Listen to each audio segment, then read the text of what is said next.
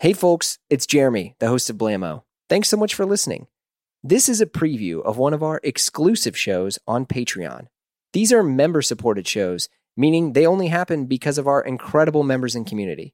So check out a preview of the episode, and if you like it, consider joining us on Patreon at patreon.com/Blammo, where we have tons of exclusive Blammo episodes, shows, our amazing Slack group, and we're adding new things for members all the time. If not, no worries, we still love you, and we literally have hundreds of episodes of Blammo all free for you to dive into. Thanks so much. It's the end of April, and most of us are still in quarantine. So what do we do? How do we help? Do we help at all? Do we raise money? Do we tweet our misery all day? You know who you are.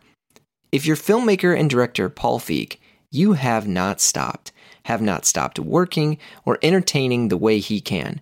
He's moving forward with his own virtual cocktail hour every night on Instagram. In fact, while I record this, Paul Feig has done 43 cocktail hours, all highlighting a different charity and keeping many of us company at home. Paul and I talked for a while about the responsibility he feels to help and to entertain, and he humored me to dissect many of the shows and series he created and directed, which we've all been watching at home. From Freaks and Geeks, Arrested Development, The Office, Bridesmaids, we shift into a masterclass of storytelling of how to create and why you should never stop. This was just what I needed right now, and hopefully it's the same for you too.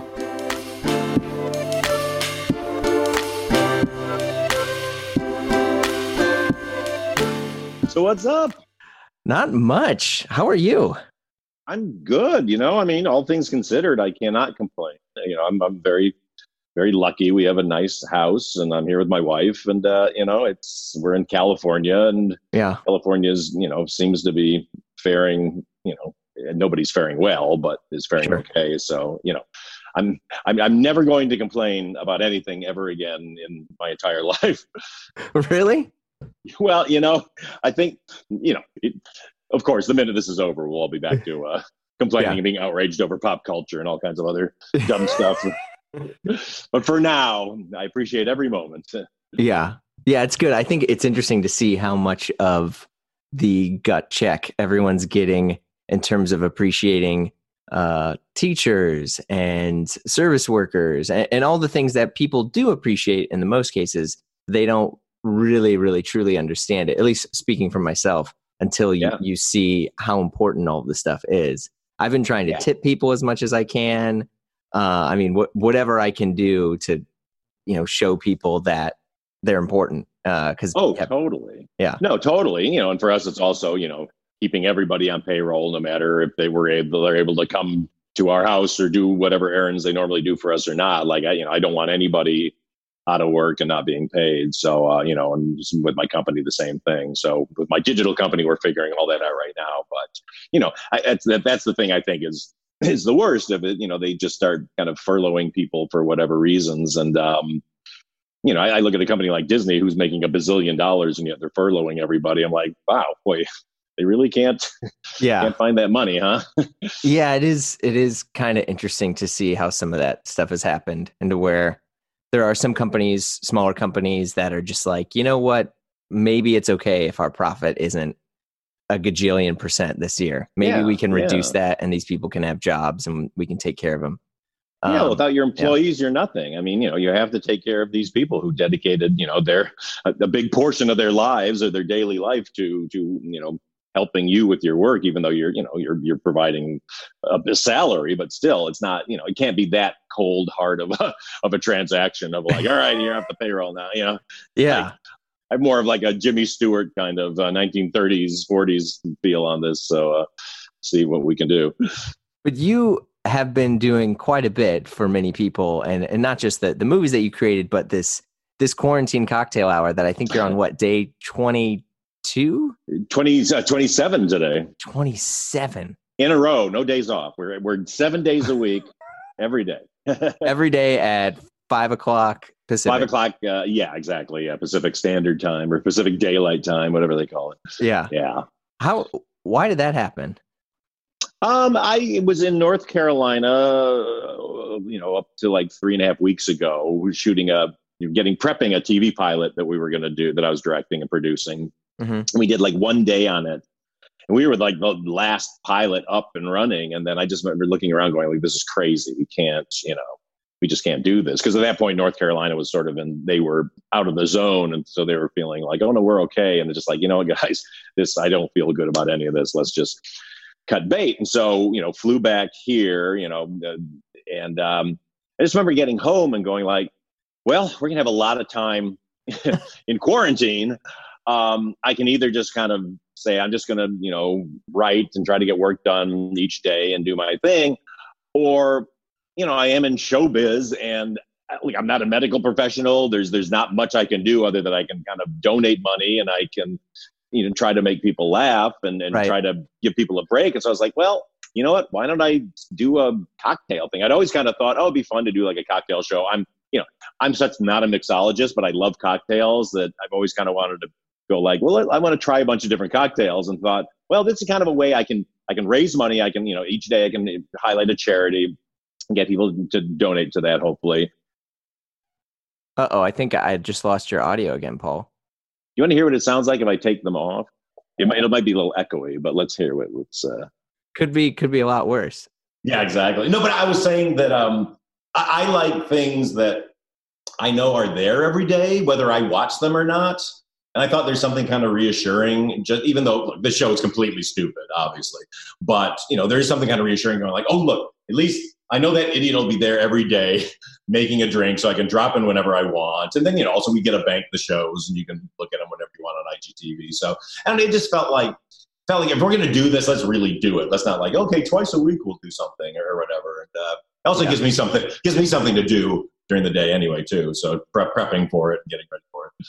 Yeah. I mean, this may sound like a weird question to ask, but do you feel some sort of additional responsibility as someone in the entertainment industry to continue to provide entertainment? I kind of do, to be honest. Yeah, because that's our whole purpose for being, really, is to entertain people, and I'm a comedy guy. So, look, again, I have no other skills. I can't go out and heal people or do medical things or help, especially during a quarantine when, the best thing I can do is stay inside.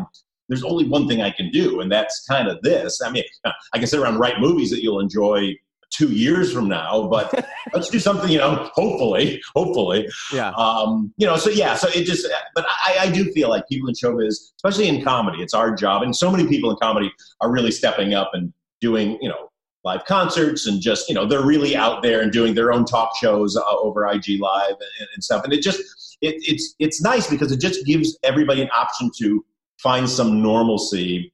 If we're just surrounded by the news all day, it's overwhelming. And, so people need a break. And, the biggest thing with my show is I'm always just kind of like, look, I don't want anybody to take offense of like, oh, we're having fun in this time of terrible, strife for everybody. That's not it. We're just trying to go like, let's just be a port in the storm, try to give you a good time.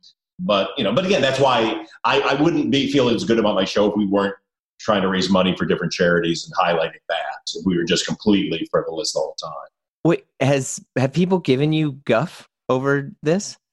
No, okay. They haven't. But I'm so sensitive to that. Because look, early on we saw a few things from people in showbiz backfire a little bit, and it's so easy to be tone deaf in this time. That my whole obsession is like, how do I just get across that I want to make people happy and give them something, a little bit of fun in the daytime without minimizing anything that's going on. Right.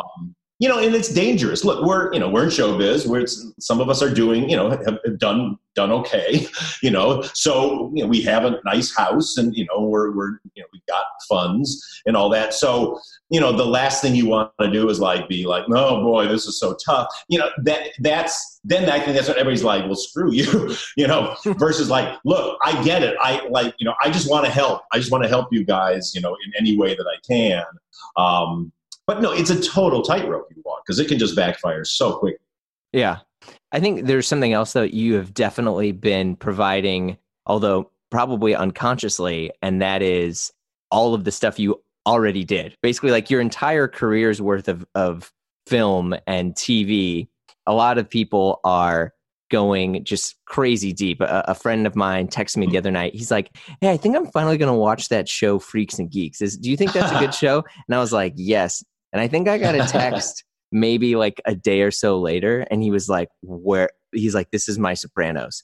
He's like, this is the greatest thing that happened. I mean, because the stuff that you have created, which I think this is one, I don't want to say a silver lining, but an opportunity that's happened from so many people being at home, is getting to really go through all of these incredible like movies and TV shows, and that thankfully the internet hasn't gone away. God forbid this happened 30 years ago.